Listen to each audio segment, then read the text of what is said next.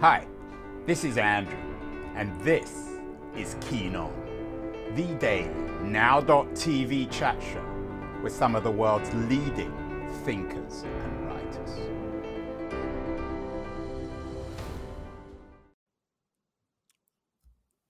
Hello, everybody. It is September the 29th, 2021.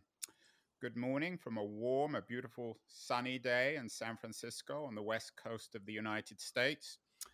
Unfortunately, whilst the climate is good in San Francisco, the climate news or the news about the environment is much less encouraging. We have a report out in the Times that an official report, whatever that means, is that we have more than 20 extinctions. The Washington Post concurs with the Times, including the ivory-billed woodpecker. A beautiful picture for people watching this as opposed to listening. We have a vision of this magnificent creature that no longer exists, that's been destroyed. I'm not quite sure by what, by global warming, by hunters, by a mixture of the two. Another of the beautiful pieces of beautiful forms of life that we've lost is the Molucca creeper.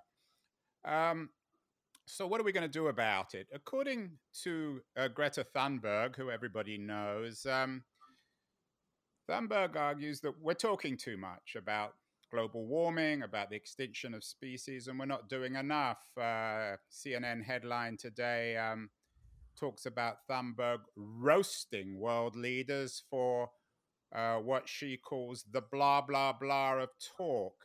Thunberg, according to The Hill, went after all the world's leaders, all the blah, blah crowd, including, of course, Joe Biden, very much of a blah, blah man, and Boris Johnson and Emmanuel Macron, who's been on this show.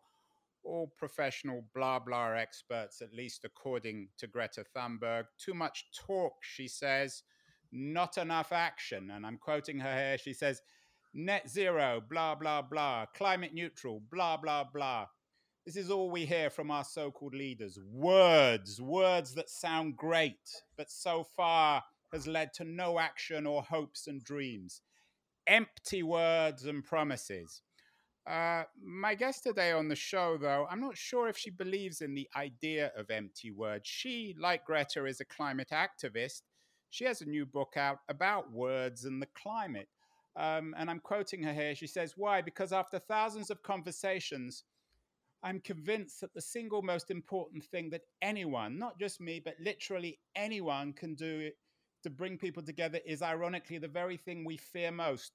Talk about it. So, are we going to talk about the environment? Or are we going to act on it? Or is talking a form of action? My guest today on the show is Katharine Hayhoe. She's the author of this really interesting new book, Saving Us, A Climate Scientist's Hope for Hope and Healing in a Divided World. She's also the chief scientist at the Nature Conservancy, and she's talking to me from her home in Texas, of all places.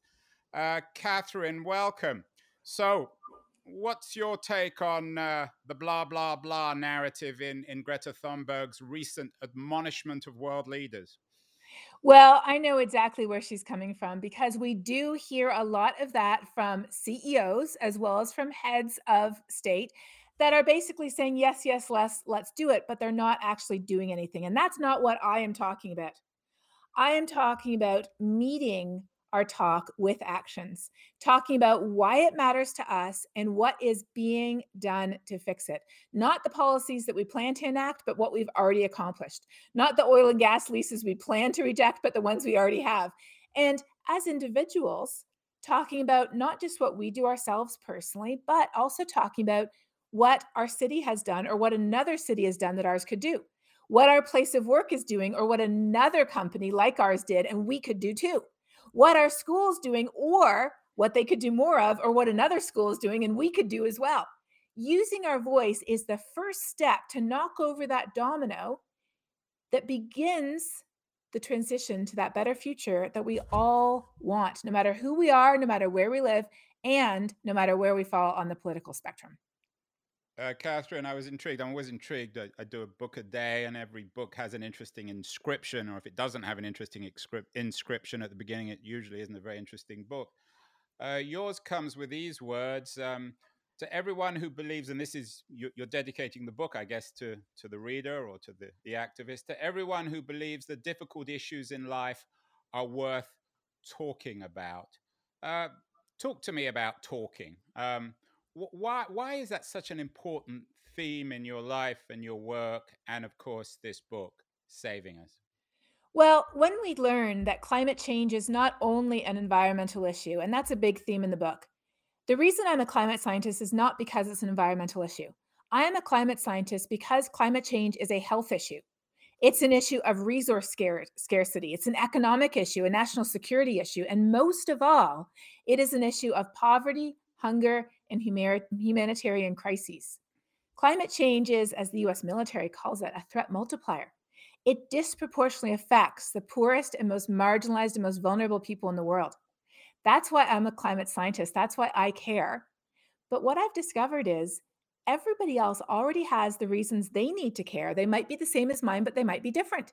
It might be because they're a parent or they live in a certain place or they enjoy doing something or they're a business person or they have military experience themselves. Whoever they already have every reason to care. But if they don't think they care, it's not because they need more education about the science or more facts.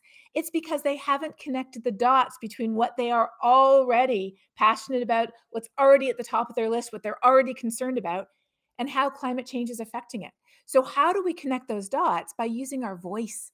That is how we connect with other people to share why it matters, what can be done to fix it, and how all of us together, it is up to all of us collectively to, as the title of the book says, literally save us. It's not about the planet, it's about us. Yeah, it could be a religious book, and perhaps we'll talk about religion later. That's an important piece in your Mhm. narrative and in your work. You are a professional talker in some ways. Your TED Talk had 4 million views. You're very popular on Twitter. I think you have almost 1 million followers. You've written 54, almost 55,000 tweets. What's the value of talking on places like Twitter? Because in your book, you talk about how people have dismissed you. You say, I'm getting used to being hated. It's not for anything I've done, it's because of what I represent. Communist, libtard, lunatic, Jezebel, liar, and whore, high priestess of the climate cult, and handmaiden of the Antichrist. I've been called it all. Uh, I'm sure, and worse. So what's the point of being on a place like Twitter, which is full of these lunatics who use every opportunity to insult you?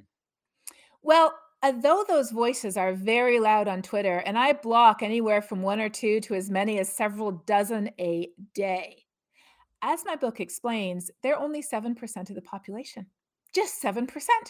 They are definitely loud and they definitely got a lot of airtime. These are the people you call dismissives, the people who you call them the 7%ers, people you're never going to convince.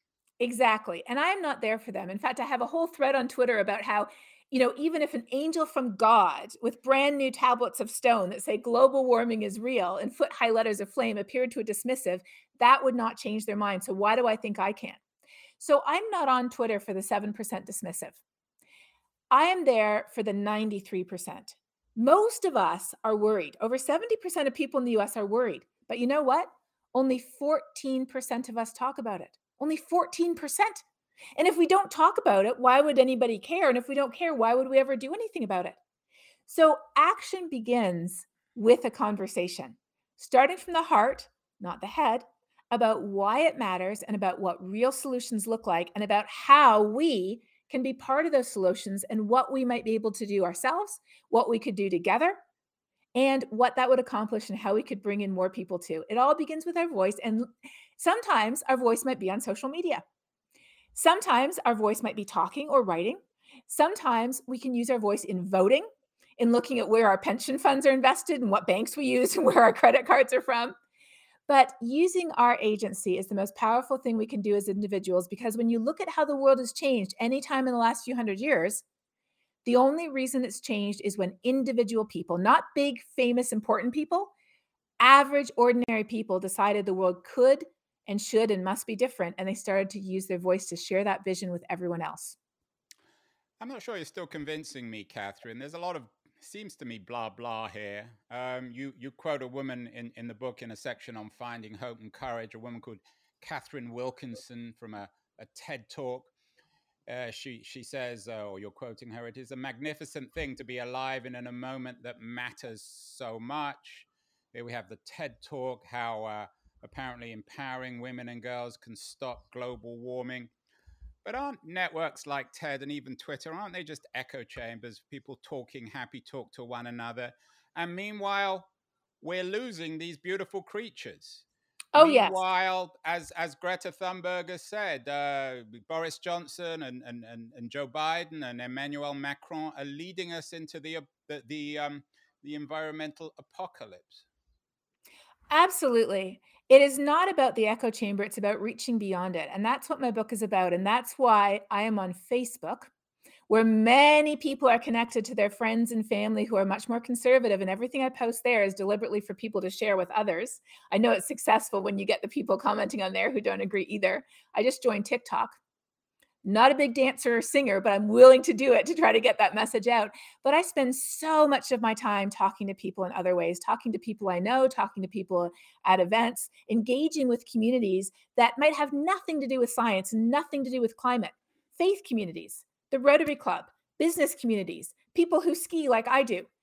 In my book, I talk about how one of my colleagues is a gamer, so he's on Twitch talking about climate change while he plays Fortnite. Another of my colleagues plays ice hockey. So he talks with his teammates and the teams they play about how the outdoor ice season is getting shorter and shorter as the ice melts as it gets warmer. Every single one of us is part of multiple spheres of influence or multiple tables that we sit at.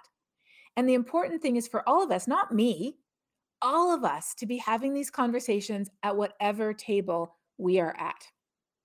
It's the E word, isn't it, Catherine? Empathy. That's your business. You're seeking, looking for empathy. But at what point does empathy itself become problematic?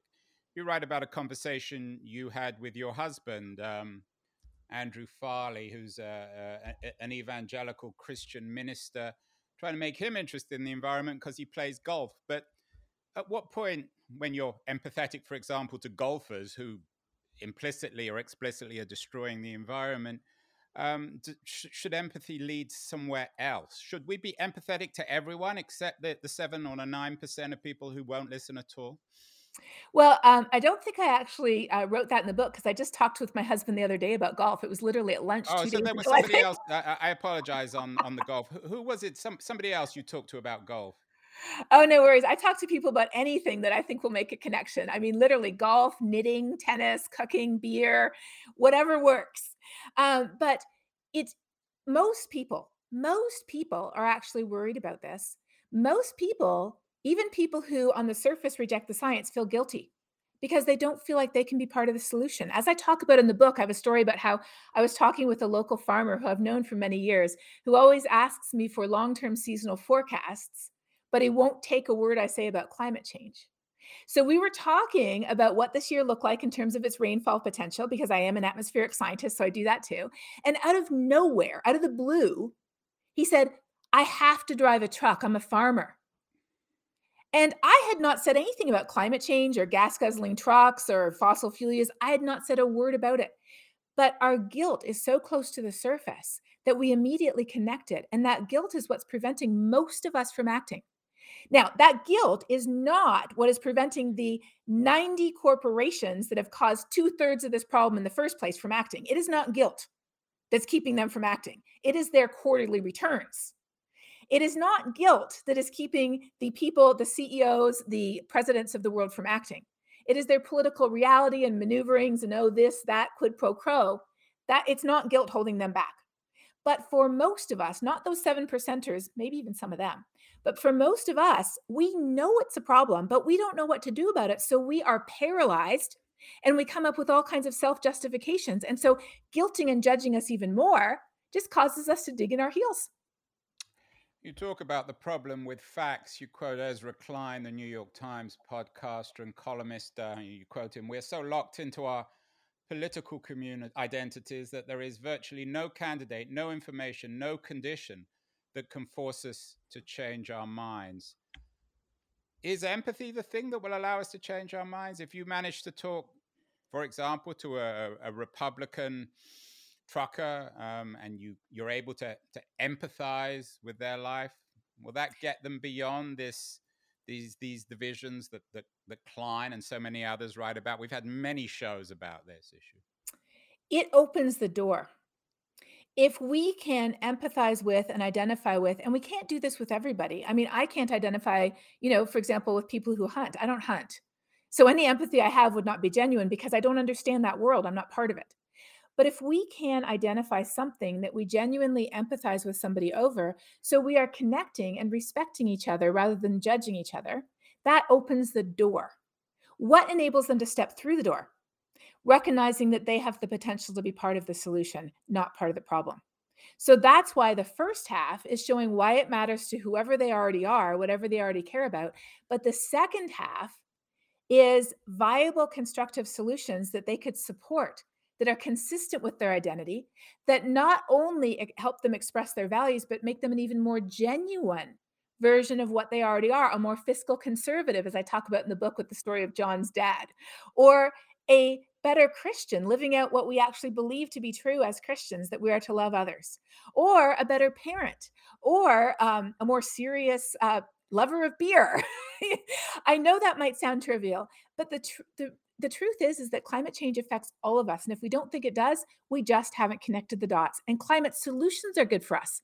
They might not be good for the CEOs and investors of those richest companies that depend on fossil fuels, but everybody else, especially in a world where we're talking about a just transition for the people who are in the energy industry and they work hard to feed their families. And they didn't set out to, destroy the climate. They just set out to be a good citizen. So, including the just transition in our package of solutions, we do have solutions that are good for everyone. And that's what we need to talk about. You quote Bill McKibben. Everybody knows him, or anyone interested in this subject knows him. He said to you while you're on a panel together, the most important thing an individual can do right now is not to be such an individual. Um, is that in keeping with the argument in the book? Because you're finding things that individuals have in common and bringing out the empathy. What do you think McKibben means about losing sort of rethinking our individuality?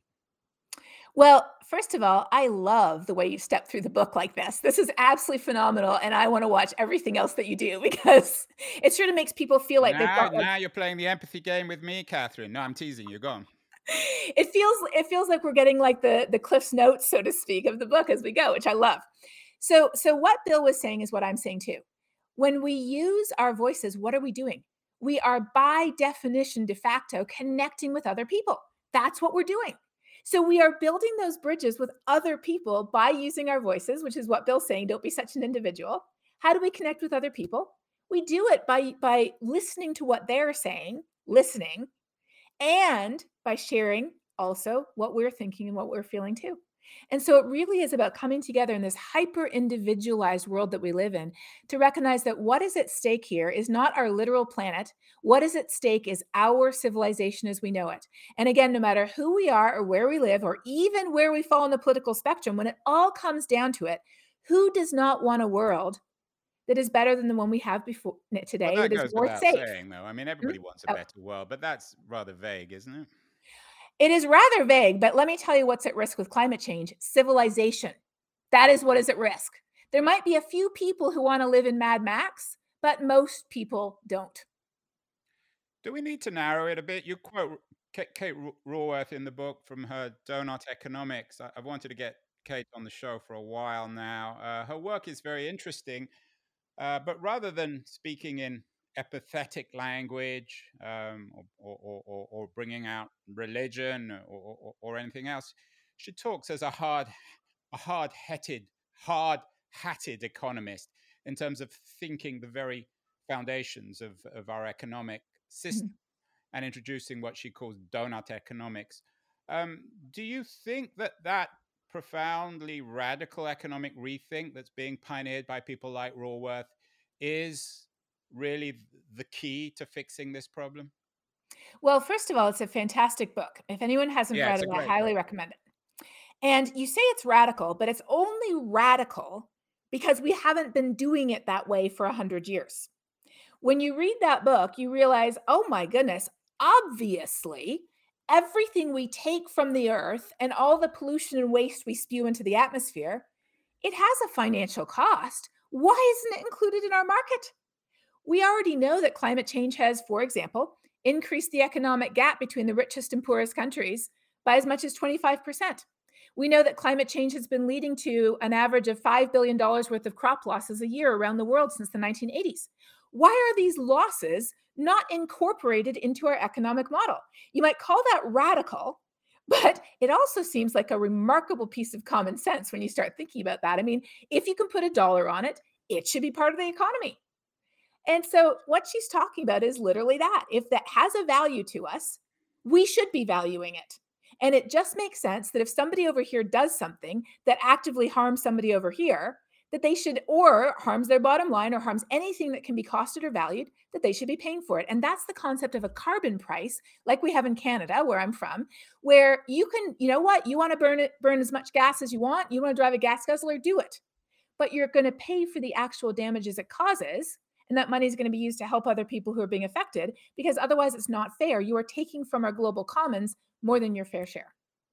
The commons is, of course, key. You quote Eric Liu. He's been on my show, one of the great champions of rethinking citizenship in the 21st century. Um, Liu says, or you quote him, "We no longer feel in control of our everyday lives as we retreat to smaller circles of kith and kin. The commons goes to seed." How core is this rediscovery, resurrection, if you like, in religious language, of the commons? We talk a lot about the commons in this show. Is it the heart of saving ourselves? I think it is, because we sink or swim together. There is no country that has walls that go up to the top of the atmosphere. Either physical walls that can protect it from the impacts of climate change, or even virtual walls, because we're so interconnected with our economy, our supply chain, our communications, our culture. We truly are a global world, and we've seen this again and again over the past few years and decade. And with climate change, it is a tragedy of the global commons. Either we all address this or we all fail. And in many ways, I know this book talks about climate change a lot because I'm a climate scientist. But when you go one level below, it isn't just about climate change, is it? It's about how can we come together on some of the most politically polarized issues in the world, of which climate change is one of the biggest. If we can come together on it, what else could we come together on, and what else could we fix by focusing on what unites us, which is far more than what divides us. And that all gets done through talking, Catherine. Doesn't Again, I'm not convinced. I mean, I hope you're right, but I'm not convinced. It seems like the more we talk, the more divided we become. When I first saw the title of this book, Saving Us, I assumed it was a religious book, actually. And you are religious in your own way. You said, "What I believe. What do you believe?" I'm a Christian, and I believe that if you are someone who takes the Bible seriously, then you already care about climate change. And religion, as I said, you're married to a minister. Religion sort of laces this book. Why do you think religion is so important in terms of saving ourselves in environmental terms? Well, first of all, if you don't mind, I'm going to go back to the beginning of what you said. I want to be 100% clear. Talking is the first step. If all we do is talk, nothing's ever going to happen. Talking is the first step, not arguing. We are arguing. Just turn on anything and people are arguing. I was talking to Van Jones the other day, and he has a show with Newt Gingrich. And they argue. Their whole show is about arguing, but they actually agree on quite a few things. And so he said, let's have the last 5 minutes where we talk about what we agree on, because wouldn't that be nice for people to see what we agree on? And Newt Gingrich said, yes, he would love to do that. So they started to have the last 5 minutes of their show on what they agreed on. And guess what happened? Their ratings tanked. No one wanted to hear anybody agreeing. They just wanted to hear arguing, because that gets the clicks and the views. So I would disagree Well, with you. I would disagree with that. I think it's Okay. because Gingrich and Van Jones are actually rather boring characters, and they're only interesting if they're arguing. They actually have nothing else to say, but that's another issue. Go on. That's a totally different issue. The point is that you say we do a lot of talking. I say we do a lot of arguing. And I'm not advocating for arguing at all. In fact, I say, you know what? If we can't begin a conversation with something that we agree on, chances are it won't be constructive. So I wouldn't even go there. begin again at a different time with something you genuinely agree on, listen more than you talk, and always end with something that we can actually do to make a difference. Because let me go right back to what I said. 14% of us are talking about it. 14%. And if we never talk about something, what do you think are the chances we're ever going to do anything about it? Well, let's talk about endings. You end in a very typical note. I read a lot of these kind of books, Catherine, and they all seem to end on the same note. I'm quoting your final paragraph. The future we collectively face will be forged by our own actions. And you're calling for, obviously, a human agency here. Climate change stands between us and a breathtaking, exhilarating future. We cannot afford to be paralyzed by fear or shame. We must act with power, love, and a sound mind. And then you end, together we can save ourselves. Boom, boom, boom. So, very briefly, tell me some concrete things that we can actually save ourselves with. We've been over the talking. Let's get beyond the talking. What can people actually do to save ourselves? Well, I don't know how many books you read that ends with the words of St. Paul because that's who I was actually paraphrasing there. Uh, Um, well, a but lot of people obviously been reading St. Paul recently, but go on. oh, okay, that's very interesting. I'll look for those endings then. But each of us has a role to play because the only way the world has ever changed before, slavery, civil rights, apartheid, women getting the vote, was not when a president or prime minister or CEO or big, rich, famous person decided it had to. Right. It was when ordinary people decided the world I could and get should be that. So we're different. getting beyond the blah blah that Greta has been critical of. Give me some concrete things that people can do. Use your voice. Use your voice to talk about what you're doing. Do something yourself and then talk about it. Find out where you live. What are they doing in that city? And talk about it. Ask someone else how they feel about it. And then ask them, hey, could we consider doing something together or going to talk to our place of work about what we could do about it? Every single one of us has a voice that we can use. Every one of us, no matter how old we are, no matter where we live, no matter what we think, we have a voice. And that's the first and most important thing that we can do. Avoid, but again, I understand then, and I take your point on having a voice. But what should we be using concretely our voice for in terms of saving ourselves? Can you give me a couple, Yes. two or three issues, policies, things that you think people should care about to make the world a better place? Well, number one, why it matters to whoever or whatever you're talking with. So make it very concrete. We're not talking polar bears here. We're talking about the air quality over Salt Lake City. We're not talking about Antarctica. We're talking about the hurricane that hit Louisiana. Make it very concrete and then talk about something equally concrete that is literally happening in a place where you live, like the fact that in Texas, we've got 23% of our energy from clean energy, and I got solar panels and I love them. What do you think about that? If you using our voice also includes calling our elected representatives. And right now, the United States has a chance. They have a chance to pass legislation to put a price on carbon, which just about every economist in the world agrees is the most sensible thing to do. If you have the voice and you live in the United States, now is a great time to call your federal representatives and say, you know what? I support a climate plan. I support a price on carbon. It just makes sense for all of us because a wildfire does not knock on your door and ask you who you voted for before it burns down your house. We need solutions for all of us. And right now is a critical time to call your elected leaders. Well, that's good stuff from Catherine Hayhoe. A price on carbon. We certainly need that in fire inflicted Northern California. Your new book, Saving Us, A Climate Scientist's Case for Hope and Healing in a Divided World, is an interesting and compelling read, I think, and certainly an urgent read in terms of saving ourselves. Congratulations on the book, Catherine. What you're talking to me from your home in Texas. What else should people be reading in these strange times where I'm not sure about Texas, but in California, we're still not quite sure whether we're supposed to go out or not? Well, record numbers of people are not only concerned, but really worried about climate change. And so, one of my favorite books is called All We Can Save, which is a compendium of 60 women's voices, some essays, some poems on climate change, not just talking about why it matters or what we can do to fix it. There's plenty of that, but there's a lot about how we feel about it, how we respond to it. And All We Can Save truly is an amazing book. So I would encourage people to check that out as well. Thank you so much. Thank you, Catherine, and best of luck. And we'll have you on again to talk more about saving ourselves. Thank you so much. That would be lovely. Thank